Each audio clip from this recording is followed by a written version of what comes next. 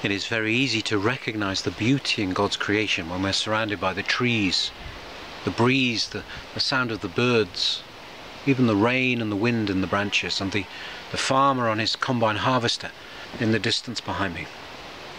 It is very easy to recognize the beauty in God's creativity when we're surrounded by these natural things. Even these things which are temporary, these things which will die, that will decompose. There is a beauty here. But we mustn't remain simply in seeing the beauty that is so limited and temporary. We must allow this beauty to bring us to mind of the eternal beauty of God's kingdom, to look beyond these temporary things to the kingdom so full of beauty and joy that we cannot even comprehend it, that words cannot capture it. In the life of St. Pisius, there is a story where he was visited by a martyr. A saint visited him and told him that the joy and the beauty of God's kingdom is such that if we knew it, we would suffer martyrdom continuously for 1,000 years, for it would seem as nothing compared with the beauty of God's kingdom. This brief time on earth has one purpose, and that is to prepare the soul to live eternally in God's kingdom. To prepare the soul. This is our calling, and if we die and are laid in the grave as the richest man on earth or the most successful man in worldly terms, but have not prepared the soul for God's kingdom, then we have wasted this life. We have wasted the opportunity that God has given us. For this opportunity is now, as we breathe, as we live, to prepare the soul for God's kingdom. Who amongst us, if the body grew sick, would not seek out the appropriate remedy? Or who doesn't even notice the pains and the sicknesses when they come? Who doesn't try to give the body good nourishment to keep it from wasting away or growing sick? And yet the soul is worth so much more than the body, and how neglectful we can be of what is eternal. For this body will die. It will be raised on the day of judgment, as all of us will be raised. But for now this body will die, and it is the soul that we must look to, that we must care for. Jesus tells us through the words of St. Paul in his first letter to St. Timothy, we must lay hold of eternal life. Let us hear Christ's message in the words of St. Paul. Lay hold of eternal life. Not to be passive, not to sit back and imagine that it's job done, but to strive, to struggle, to work. This is what Christ calls us to. This is what St. Paul reminds us of. We who long to live in God's eternal kingdom must do more for the soul than we even do for the body. We must enter the struggle to purify our inner life. This is our calling, to purify our inner life. We are called to guard, to be watchful, to prevent poisons from entering us. Who amongst us would be so foolish as to drink poison, physical poison, and bring death or sickness to the body? And yet we can be so neglectful of what we allow into the body, into the soul which is eternal, the soul which is a small glimpse of heaven, something so precious. We are called to guard the senses, what we allow our eyes to rest on, what we allow ourselves to listen to, the luxuries of this life, the things of this world. We are to guard and protect the soul, be watchful over everything that we permit to enter into ourselves.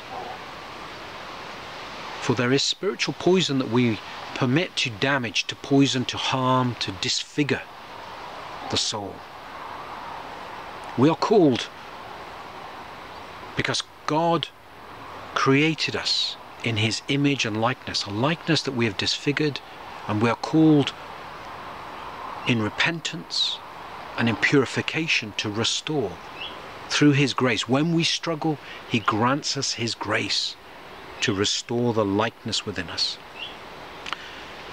How can we dare even speak of God creating us to resemble him in any way at all? And yet God calls us to resemble him in virtue, in dignity.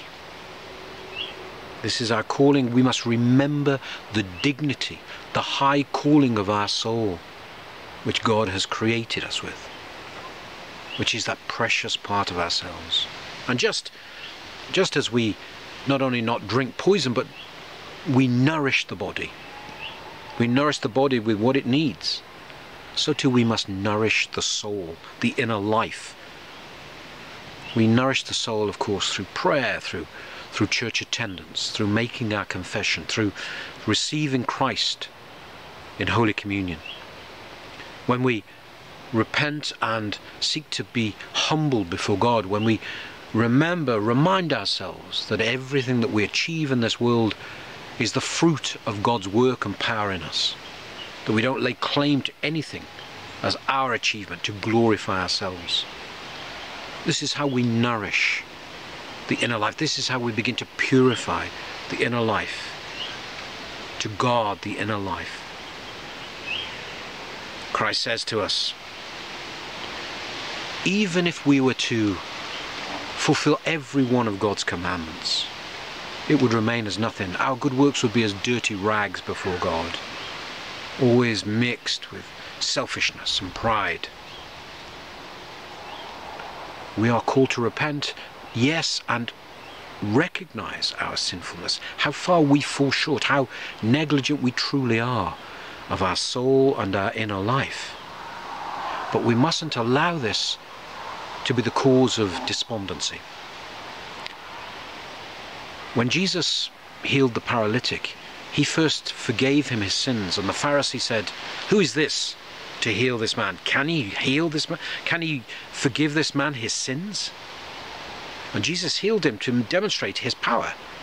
He is the one who has the power to both heal and forgive. We must guard against listening to that same voice of the Pharisees. When we recognize how sinful we truly are, how far short we fall of this high calling that God has given to us, there will be a voice sometimes that says, "You? Will God really forgive you? Look at your sins. Look at how far short you fall of all that God wants of you." God, though, he says to us in Christ's words, "Be perfect even as your Father is heaven is perfect." He sees, he knows, he understands our frailty. And in his love and mercy, so long as we continue to get up when we fall and to struggle and to repent, he will accept us and he will forgive us. The heart becomes a place where the Holy Spirit will dwell to transform us.